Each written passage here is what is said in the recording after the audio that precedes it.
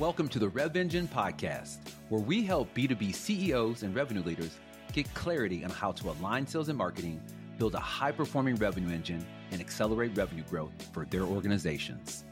I'm your host, Jeff Davis, author of award-winning book Create Togetherness and founder of Rev Engine. Let's jump into the show. Hey everybody, it is Jeff Davis with another episode of the Rev Engine podcast, where we help B2B CEOs and revenue leaders align sales and marketing, transform the revenue engine, and accelerate revenue growth. Today's guest is Greg Mischio. He's the owner and strategic director of Windbound. I'm excited to have him. We have some mutual friends in common, which is how I came across his work. We've also kind of exchanged some banter back and forth on LinkedIn. But the reason I wanted to have him on the show is that he has deep industry expertise in manufacturing. And I think it's an industry that is probably going through a lot of transformation right now with everything that's happening. But he's going to give us a lens on how him and his organization help bridge the gap between sales and marketing, and also, I would argue, transform the revenue engine through content. So I don't want to give too much away, but Greg, I want to have you introduce yourself, tell people a little bit about your background and how you got to the work that you're doing today. Sure. Thank you, Jeff. Thank you so much for having me on the show. I appreciate it. Yeah, so my background, first of all, just a little bit about Windbound. Let's start there. So Windbound, we call ourselves a digital sales and marketing agency. For many years, we've just been kind of this content marketing agency. And as we've started to work more exclusively with manufacturers over the years, we realize that, when you start to work with a sales-dominated, sales-oriented industry, that as marketers, we realized we didn't really know too much about sales. In fact, we knew next to nothing. And then I started to realize, holy cow, we need to know more about sales. And we'll get into that, I'm sure, as we talk. Over the years, we've developed our skills in that area and integrated into our marketing approach. So we are a sales and marketing agency. And I think the easiest way to describe it, and what we usually say to manufacturers, is we help manufacturers and B2B companies use online content to create a digital twin of their sales team. And the reason why we frame it like that, a digital twin in manufacturing is a product or a process. It's used to emulate prototypes, create a digital version of a process, and then they can, test new materials, test prototypes, things like that. When I heard that term from my marketing lens, I thought, oh, this is what manufacturing needs to do, because there's such a sales-oriented industry. They need to create a digital twin of their sales team using content. So that's pretty much, in essence, what we do, what Windbound does. And so we help these sales-oriented manufacturers get their toes wet and get into the online digital marketing world. We use content, we recreate kind of the sales process, and then we use traditional marketing like paid and organic methods to get the content distributed. In my background, I actually started out in the business as a copywriter many, many moons ago. We have our mutual friend, David Fisher. I'm not sure I'm quite as old as Dave, but so I got to make sure he hears this episode. Oh, absolutely. I was a copywriter, and then I also started to just do a lot of work with marketing companies, held marketing roles. And then about 2007 or so, I went out on my own, and that's when content marketing started to get really big. And I moved on from just a writer. I realized content was more critical, and then created Windbound for we usually work with small marketing agencies, small sales teams, small marketing departments, usually 1 to 3 person teams. And Windbound has been around since 2014. Nice. And why manufacturing? Do you have a history in the industry, or why did you choose to work with that particular vertical? I was, like most marketers, a generalist. And we worked with a really good coach who said, you can't be all things to all people. And he said, why don't you pick a niche? I mean, who do you think really needs your help? Who needs help most of all with marketing, these small teams? And we said, well, the people who seem to value us most are manufacturers. And we're also the most fascinated by that industry. There's so much growth there, there's so much technology involved. It's just the driver of everything, really, in this country. And we picked manufacturing. And, when you're kind of a dabbler in all these different verticals, you don't really get to know just the in depth, really, what the vertical is all about. And once we really started to focus on manufacturing, it's probably about 2 or 3 years ago, and really started to focus on some of these clients and became part of the community and started to interact with a lot more people on LinkedIn. It's just a fascinating vertical, and there's so much need. I think, Jeff, what's amazing to me is how advanced they are in terms of the technologies they're creating and the products they're creating, and how brilliant some of the engineers are, and then how lagging they are in the marketing front, the sales and marketing front. Yeah, it's interesting. And one of the reasons I wanted to have you on the show, we kind of talked about this before we recorded, was I had to recognize kind of my work started to skew tech because I just have a lot of tech people in my network, and a lot of what we focus on in sales and marketing lends itself to software and that sort of thing. And I recognize I did a keynote many years ago in the trucking and logistics industry, and similar to manufacturing, from an operational standpoint, really have been forced to transform and do things differently. But on the sales and marketing side of the house, really, have room to grow and kind of level up, so to say. And so I want to make sure that as we build this platform out, we're being really thoughtful and inclusive of all industries. And I think to your point, manufacturing appreciates you because the opportunity, the ROI that you can help them realize can be really significant with doing very small tweaks and adding to the way they do things. So I'm glad again that you're on the show and talking about an industry that I think is really important. So I say all that to say, from a manufacturing standpoint, what are some of the top challenges that you're seeing that are unique to manufacturing when it comes to sales and marketing misalignment challenge? I'm just curious about your thoughts initially. Well, first of all, with a lot of the companies that we work with, the biggest misalignment is there is no marketing. These are sales driven organizations. And, if you look back at manufacturing, they have always been sales driven organizations, especially some of these, 10 to $30 million companies. Because if you look at their products, very complex products, and usually require a high degree of technical expertise to explain them, understand them. And so typically, what was done in the past is you get a really good engineer who is somewhat outgoing, and you train them on how to do the sales. And you send them out to the golf course or the trade show, and away you go, make some phone calls. And for a lot of these manufacturers, that's worked great.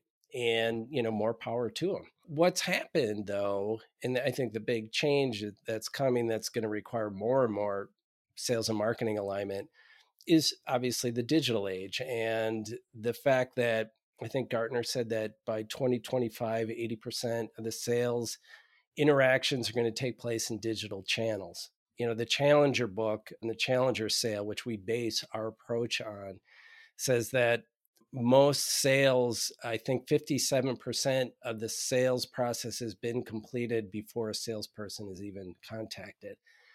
And so manufacturers are starting to realize that their customers are looking online. At some point during the process, they're going to be online. They're going to be looking at you. They're going to be pre-qualifying you.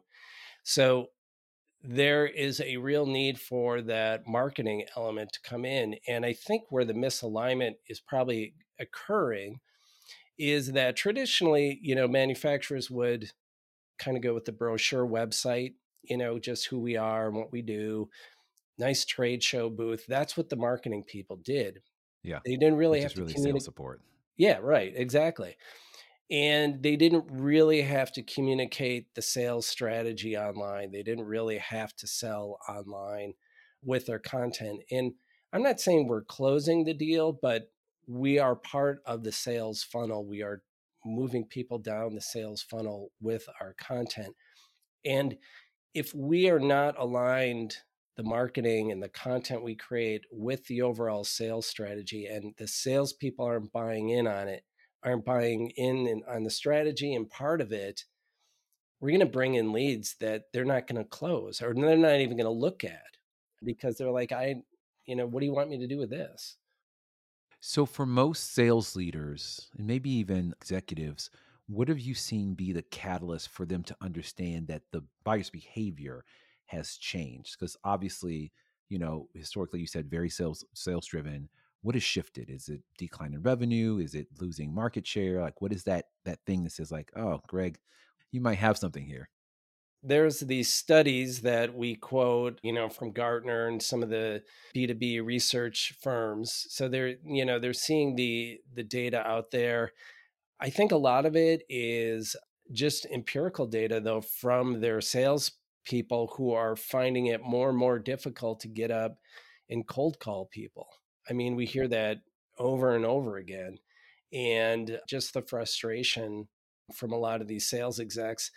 What's kind of interesting to me is that a lot of these salespeople, they know it's not working, but they don't know where to go. They don't know what to do because, suddenly it's not just about activity and it's not just about having a list, right? It needs to be a little more strategic and you need, a framework, a strategy behind it, and you need the online marketing to help you bring those leads in. And so I think a lot of sales and marketing companies are kind of stuck because the salespeople aren't really sure the sales managers aren't sure which direction to take with their marketing.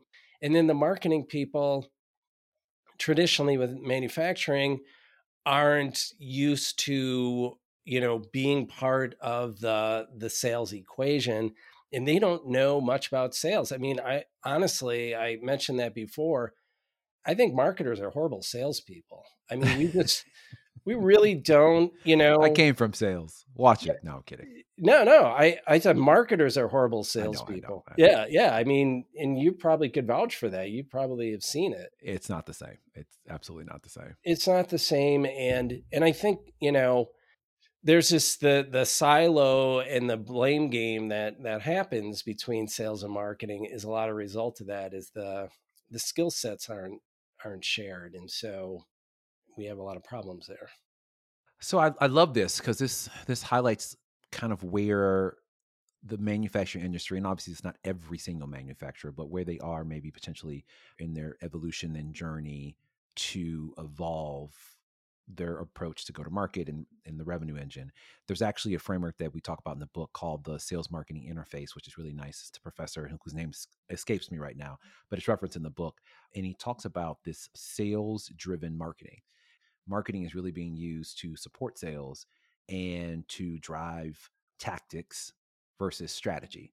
Trucking logistics industry, I've heard this too. I was actually doing a session and one woman came up and she asked me, how do you convince your CEO to allow you to do more strategic marketing and get out of just tactical updating the website, brochures, the trade show? And I knew exactly the question she was asking because if that executive or leader doesn't have the visibility or the experience with those kind of longer term investments in marketing, they're going to want ROI yesterday. And you and I both know this. Like, even if from a content standpoint, that may take time, especially if you're looking at things like SEO and those sort of things. It's not going to turn around in a week. And so, my question for you would then be, how do you talk to these organizations to help them get out of a very tactical approach to marketing and shift to looking at marketing as a partner and co-creating kind of this buyer's journey? Because right now, like you said, they're probably focused on the sales process, which is very much like, I call you up, I cold call you, da da da, and we force you through this linear process, which we know no longer works. How are you talking about that? What are you hearing? I'm just curious because this is a very interesting transition for me in an organization because it's a big one. Everybody's at different areas and they have different ideas how sales and marketing should work, and they have different perspectives. I kind of come at it, I guess, from a variety of different ways. I'm like, yeah, okay, you got to be on LinkedIn. Well, what are you going to say? Yeah, okay, you can't just talk about your products. You need to talk about your customers' problems. So otherwise they're not going to like you or want to talk to you. And really, we kind of go back to the digital twin model. And we base the content approach on the old sales mantra. People are only going to do business if they know you, like you, and trust you.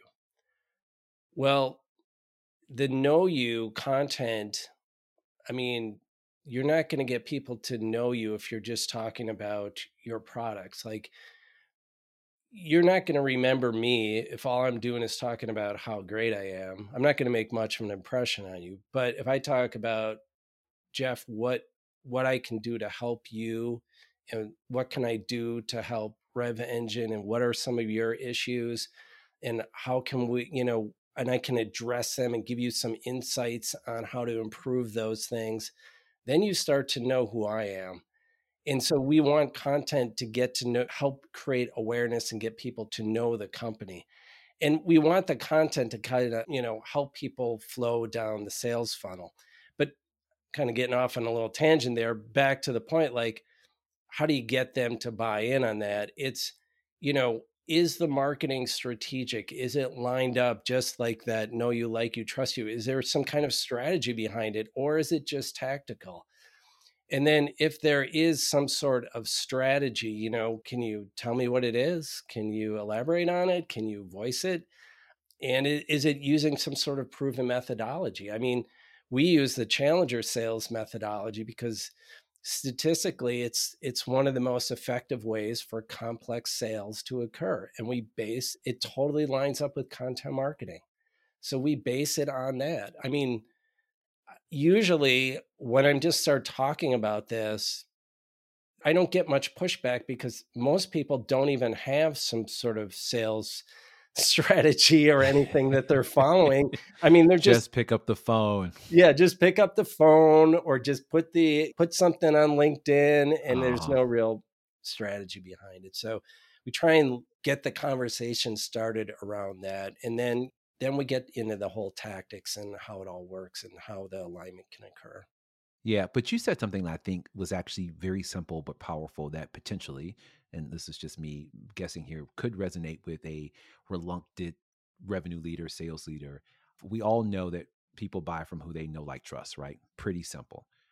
How do you get someone to know, like, and trust you in today's modern age when you can't get in front of them until they're already 57, 70, 80, whatever number you want to use? Because I've seen a whole bunch of numbers all the way through the sales process. So I think with those 2 points, you have to then flip that over into a digital space.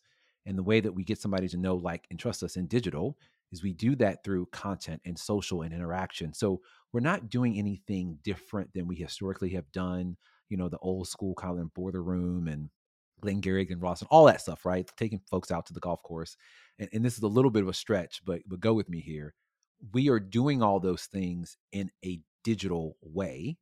And the way you do that is by showing up consistently, adding value, talking about your customers or your buyers' problems versus yourself. All those things were true when we were doing in person, human to human connections. We just shifted that over to a digital format. That's kind of what I heard as you were saying that. That's totally it. And I guess maybe really you mentioned, like, how do I get their attention? How do I get them thinking about that? That's how I do it. We talk about using content to create a digital twin of your sales team.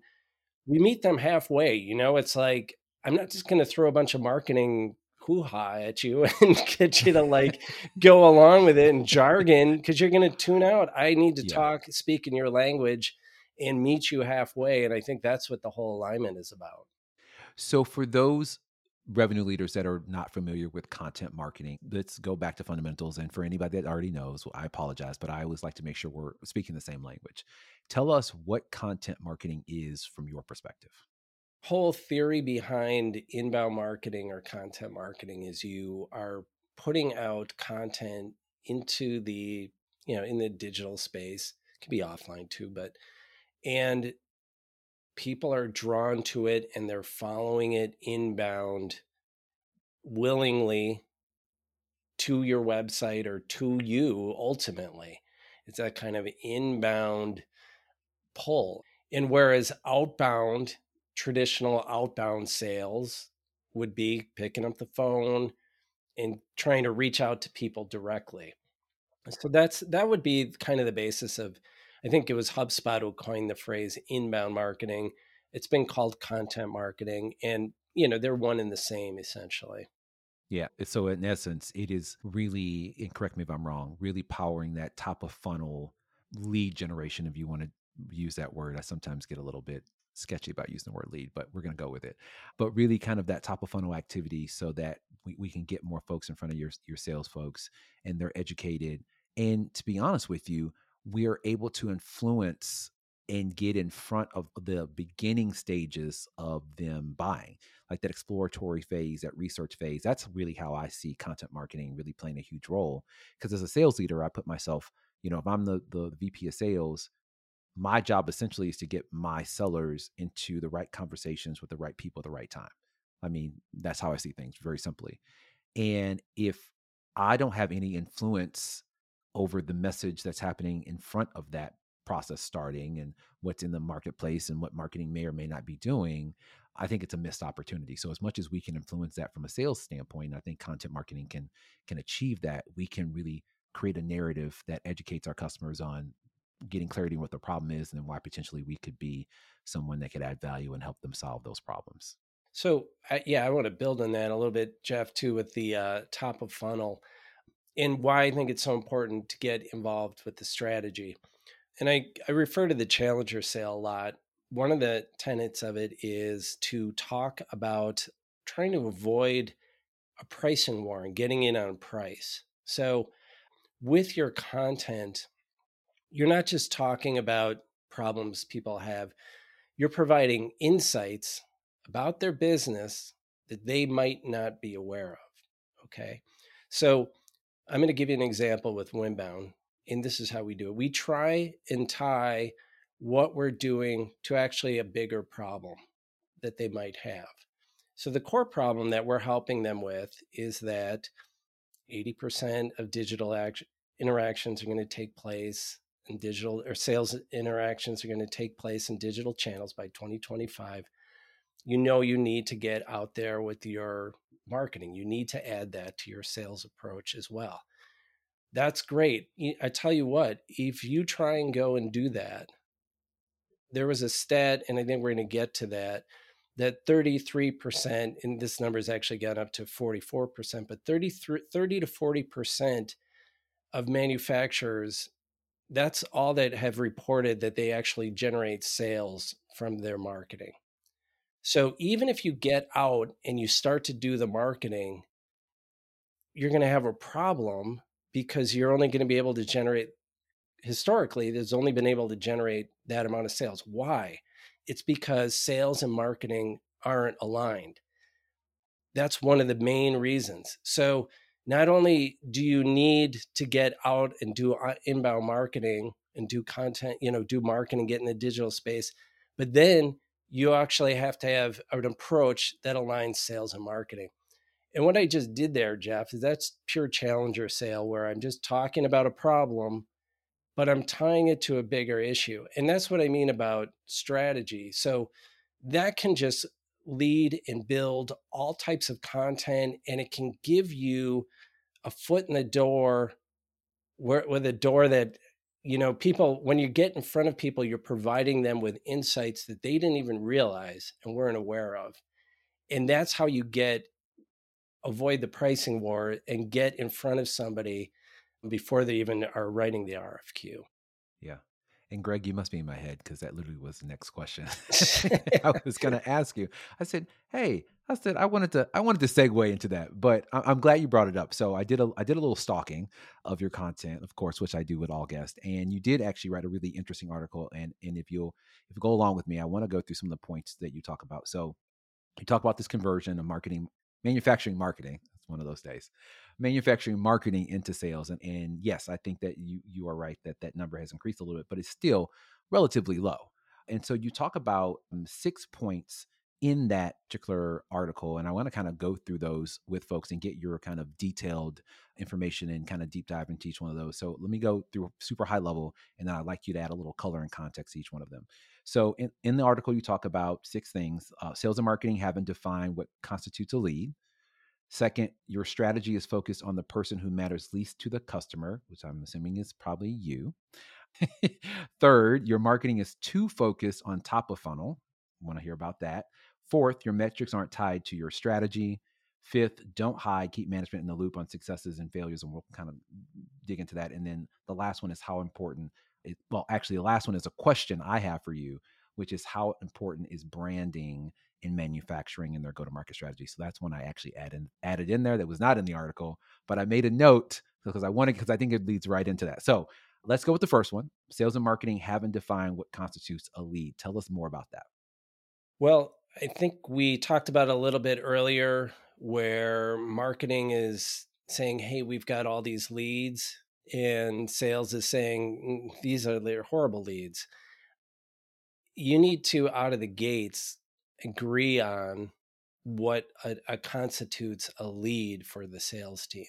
You need to discuss it. You need to talk about what's the ideal customer. So the sales team and the marketing team are both aware of who they are going after and what an actual lead looks like, and get agreement on that. So, then when that call comes in, there really shouldn't be anything about them not following up on the lead, because it should be golden. It should be exactly what they're looking for. And unless they hate money, the salesperson is going to go after it, right? Yeah. So that's what I mean by that. And I think too, one of the other thing in that article, I'm not sure if I touched on in there, but the one point that's really clear too is to try and get some shared goals in terms of revenue. And your number is my number. A guy named John McLeod says that your number is my number, and if we both have the same number and we're working toward the same thing, and then agreeing on a lead, we can come to that agreement. Yeah. And the other thing I talk about too, that I want to add to your point is there, I think sometimes is what we think is a lead and what we think is the ideal customer.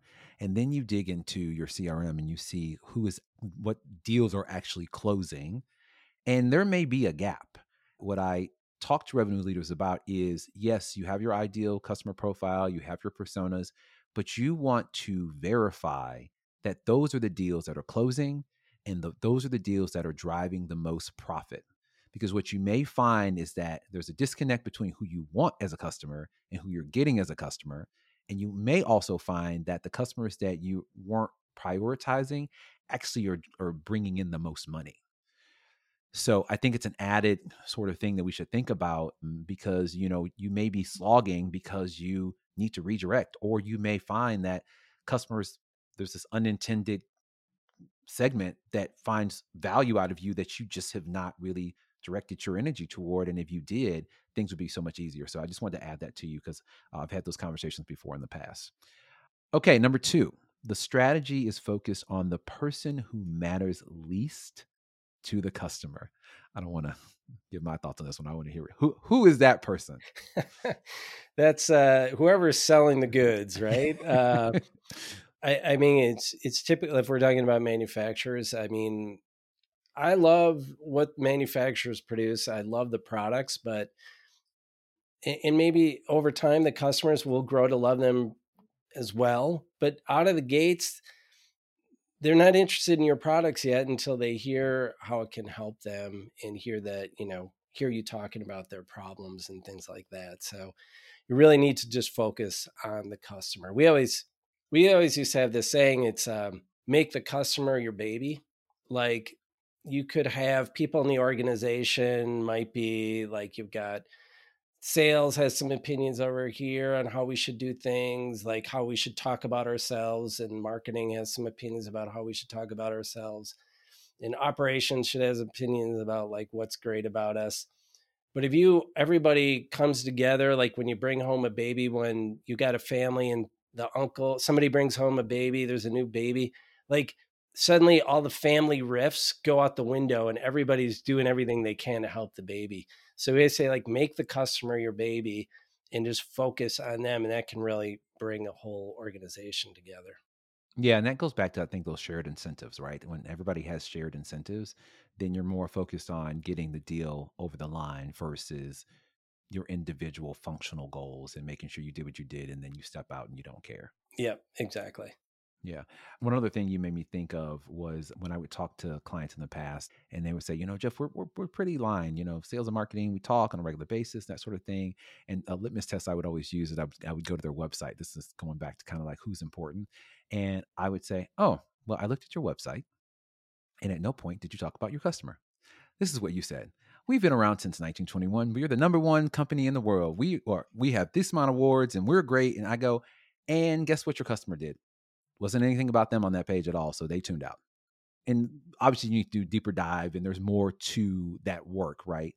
But it's a good litmus test to understand, is your culture really truly customer centric?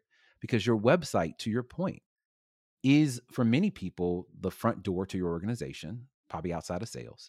And if it's talking all about you, well, that's not what I came for. I want to understand how you can help me. So it's that change of language, which while people could say it's just a website, that I think is an indication of the way that you think about customers, the way that you think about yourself as an organization. Absolutely. And I think you're going to get to, we'll keep going because we'll build on that in, I think, with one of the other points you're going to bring up. Okay. So number 3 is marketing is too focused on top of funnel. So obviously we want to be customer centric, as you mentioned, and even to the challenger's point, be insight centric in trying to come up with insights based on the strategy on how we, illuminate better ways for a company to do their job and to create business. But at some point, once we start to get them down the funnel, let's keep following the know you. We've talked a lot about the know you with the insights about their problems and how they can do the business better. How about the like you stage? Like, what would you get people to do to like you? We tend to think about what makes you like somebody. It's like usually when they do you a favor, right? So like you have a lot of neighbors, but man, you really like the neighbor who lets you borrow his ladder. I mean, I personally love the guy who lets you borrow his ladder because I don't own a ladder. So You that's, got good neighbors then. I got great neighbors. Yep. That's the one that you like. They do you a favor. So, what can you do to help people and your customers do their job better? And so, there's a lot of great tools out there that you could provide some sort of downloadable tool, and you can gate it or non gate it with an email address. But the real idea is to help them kind of assess, and a lot of people talk about this, the pain calculator, assess where they are in benchmark their own state of being and really kind of illuminate how much pain they're in right now. Give them a tool that will help them benchmark that, compare to the industry, and make that part of your content offering. So that's like the like you, like give them a tool to help them benchmark, make some sort of assessment. The pain calculator, have you ever heard this? It's like the biggest problem in B2B sales is it takes a lot, especially with a B2B sale, to get somebody to move from A to B. Because A to B, that's a huge, for most organizations, that's a huge expense, huge transformation. It's going to take a lot of effort to get over to B. Your pain calculator should help them identify how much it's more pain to be at point A than it is to move to point B. So that's what I mean by pain calculator. Help them identify, I'm doing horribly here. This is really costing me money. I think we said about the sales and marketing misalignment, the one study we've quoted, if you don't have sales and marketing aligned, if you do have them aligned, you could see a 20% or more increase in revenue. If they're not aligned, you could see a 4% loss in revenue. So, and that's probably more. So that's my like little pain calculator that I'm going to throw to you, and then you give them an offering on how to assess where they are in regards to that pain. Yeah, and circling back to your comment on the like you stage, you made me think of something as you were talking about that. In the theme of value, providing value came up. For every customer, that's going to be something different.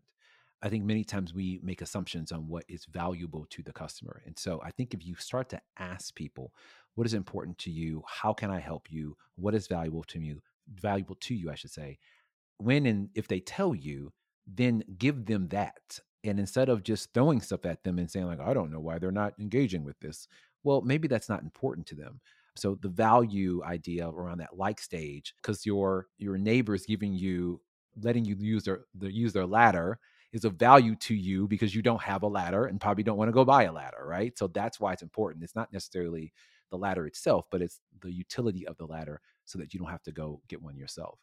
And then the other thing you made me think of too was I've had the question proposed to me of like, as a marketer, again, this is in trucking logistics, which I think has some parallels to manufacturing. I want to do more, but people are putting us in a sales support box. And what I shared with this executive, I was like, well, have you tried pilots? I love pilots. And then also think about how can marketing support the entire customer life cycle and not just top of funnel. So you talk about top of funnel here. I think it's really important when you talk about retention and onboarding. Like those are things, especially if you're in a sales driven culture, you may not have content and resources to be able to onboard consistently a client or to make sure that they have a successful first 6 months or whatever that looks like. I think marketing can sometimes take those gaps and turn that into content or webinars or whatever, and show the value that they offer sales outside of just being sales support. Oh yeah, absolutely. And that's at kind of the last stage, that trust you stage. I mean, we talk a lot about trust you stage would be social proof, like case studies. So like you finally got somebody down the funnel, they're on your website, they're checking you out. Case studies, great content on your product and services pages that really demonstrates your expertise and shows the proof that you can deliver. Andy Crestodina of Orbit Media has a great quote: you make marketing claim, you better have data to back it up. So don't just say we are the best in the business. Show them why, show them the data.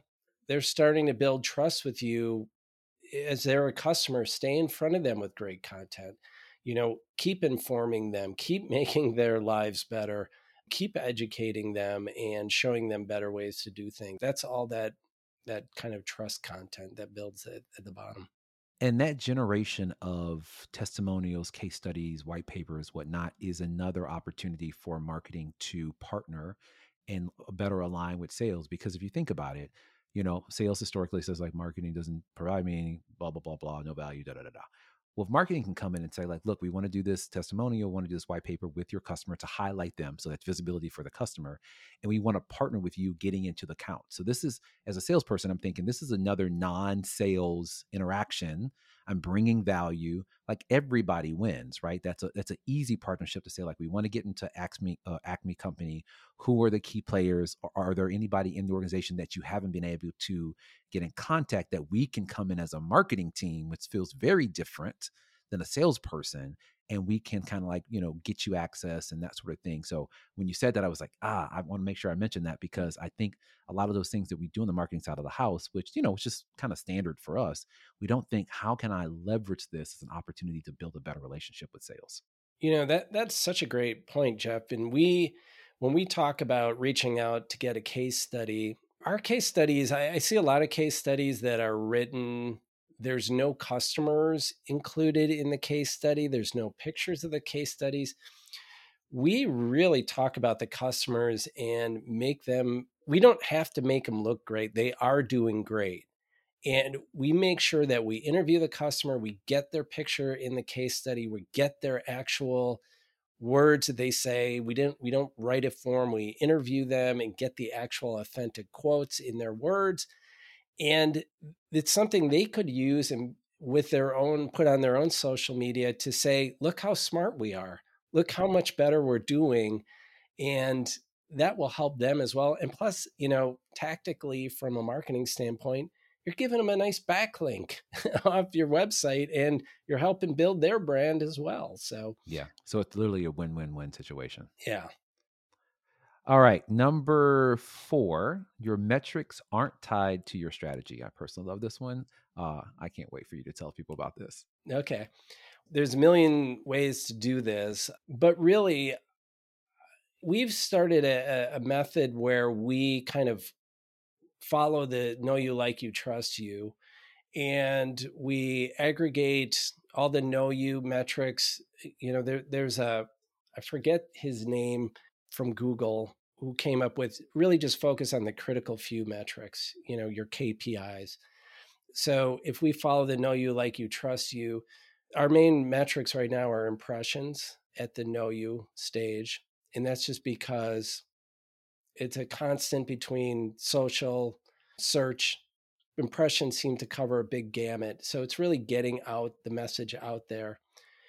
The like you stage would be visits to the website. So we're actually getting people to the website. We've referred to it as like getting people in your store, right? You're getting people there. So think about it. You're getting in front of people with your impressions. You're actually getting them to the website. So they're like you enough to spend some time in your store and look around. And then the trust you is where they actually convert into a marketing qualified lead. So that'd be conversions. That's submitting a form, calling in to talk to you, Jeff, the salesperson, because we're going to go from the digital twin to the real life person, and you can take them through the rest of the process and then track, it's in the pipeline, trying to get the actual attribution of what is the most efficient channel. There's a lot of tools. There's HubSpot, of course, which can get multi-source attribution, but you have to work your way up to that.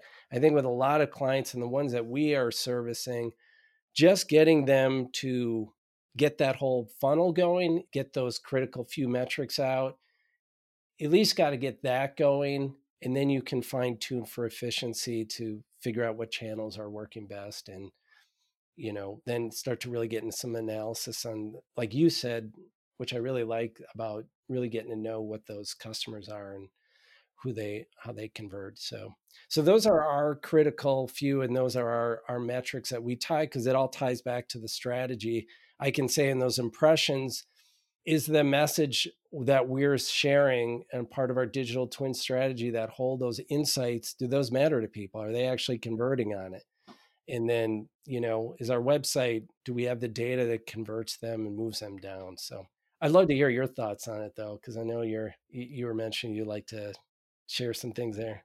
Yeah, I mean, at the end of the day, it's making sure that those impressions, those KPIs are all linked back to the overall strategy. And I think where we find ourselves circling down the drain, so to say, is when we don't have a North Star of what we're trying to achieve.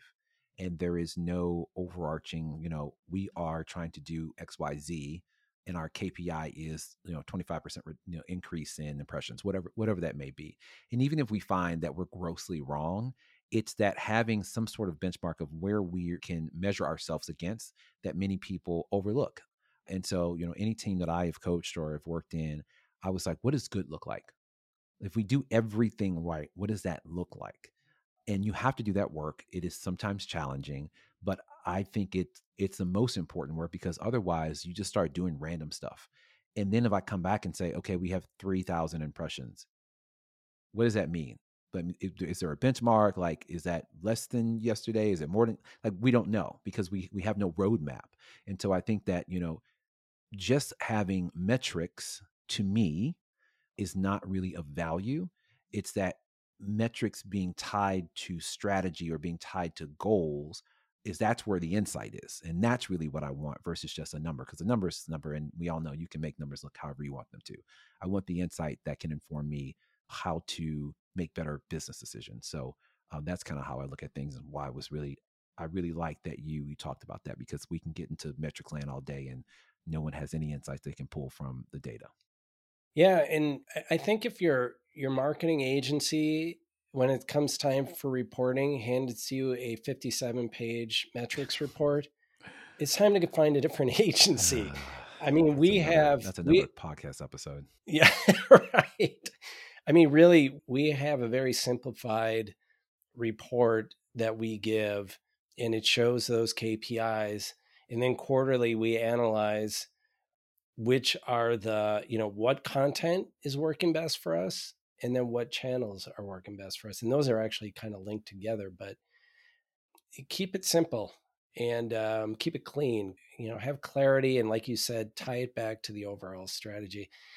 I think when you start to do that, this stuff actually becomes fun, and you start to get the momentum going. I was reading this French detective writer, mystery writer, and this guy, really easy to digest stories. But one thing he was talking about is the detective would ask questions and kind of like, he didn't really know what he was looking for. He would just kind of ask questions, and he was kind of in a funk, like he wasn't really sure where he was going, but he just kind of kept figuring out things and trying things. And then all of a sudden, once it started to click, things got really easy for him and things moved really fast. And all of a sudden, all the answers were coming one right after the other. And I feel like, Jeff, when you line up your metrics like that and you line up your strategy, then you start to get the answers faster, right? Because you're moving forward. You've got, like you said, I've got a number to react to. And now if that number is off, I've got a strategy to tweak. And it's related to your fifth point, because whether it's good or bad, you know how to pivot either way. But if there's no map, there's no guidepost, you don't know if what you're doing is working. And so your fifth point is don't hide, keep management in the loop on successes and failures. So I want you to share what you mean by that. We've had numbers go down. Tell people why. Figure it out. Show them that, marketing is a lot of experimentation. It's susceptible to a lot of variables. It's not an exact science, and it takes all hands on deck, really. It takes a lot of input from a lot of different people. So get everybody involved in your strategy. It should be the company strategy, and share the numbers and get some insights. I mean, I want to hear what you think, Jeff. You're coming from a different perspective than I am, and you might see it and I might miss it. So by all means. And then your management team, it wants your honesty, and they want to see that you're at least acknowledging something isn't working right, and you're working to fix it. Yeah. I'm going to sneak one last question in here before we close, 'cause I want to be respectful of your time. I know you're busy, busy man, but I said it and I saw you light up. So I was like, I got to make sure we get this in here.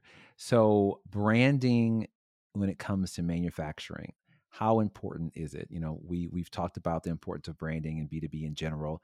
Some people are convinced, some people are not convinced. I'm just curious, in general, where is the manufacturing world at when it comes to branding as related to driving revenue? Yeah. So personally, I have a nice logo, have a nice design, get great designers, make sure your stuff looks great in terms of the visual brand.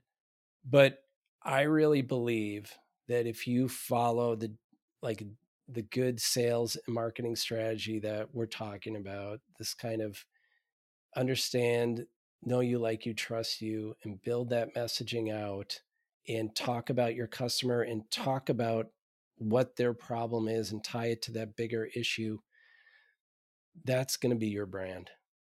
And you don't need to talk about how great you are. It will come out in everything. If you follow all those elements we talked about and you tell your stories, you are showing, you are not telling. And that, anybody who's a writer, that is the number one rule of great writing, is show, don't tell. So when you tell somebody you think you're a great brand and that you have to tell everybody you're the most reputable brand manufacturer and the most effective manufacturer, that's not good branding.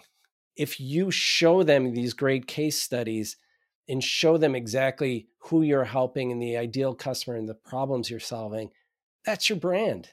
It's going to happen naturally. And do that consistently over time. Absolutely. Every day. Any last minute thoughts before we close out for, a sales leader or a revenue leader that is hearing these rumblings from their sellers, look, no one's answering my phone call. I'm not able to get in front of folks. And it's kind of those telltale signs that what they're doing is not working. Any last minute thoughts of like what they can do differently, or how do they know when it's time to think differently? You better get moving. If you're running into that, you know what's going on. B2B is like B2C, right? I mean, people, you go on Amazon or you go on the website, everybody does it. Like, think how you buy now. Why should your B2B customers be any different? And they're not. So you got to get moving. So at least take a look. We've got our digital twin manufacturing marketing strategy. You can give them the link, I think, with the show notes. Go ahead and take a look at that. And, if you've got a team or somebody follow and you don't have a strategy, you can start there for sure. We're here to help if you need some help on strategy and execution. And the best ways to find you, Greg, online, what are all the details? So windbound.com is our website, or I'm on LinkedIn all the time. Well, Greg, again, thank you so much. Just as I thought, a very insightful and actionable conversation, I believe. I really love the fact that I was able to come across this article and kind of go through those 5 steps, because I think they're right on the mark. And I think that the conversation to kind of fill in the gaps, I think will be helpful for those that are listening. So again, thank you for your time, and look forward for our episode to go live. Thank you, Jeff. I really appreciate it. It was great talking to you and hearing your insights as well. Thanks for listening to the Rev Engine podcast. I hope today's episode provided you with some actionable insights that will help you begin the process of transforming your organization to a high-performing revenue engine. If you found today's episode valuable, we ask that you support the show's growth in 3 ways. First, share the episode with your friends and colleagues. Second, follow me on social media at Meet Jeff Davis on LinkedIn, Instagram, and Twitter. And finally, give us feedback on who you'd like to see on the show next. That's all for this episode. We look forward to having you join us next time, where we continue the conversation on how to build a high-performing revenue engine.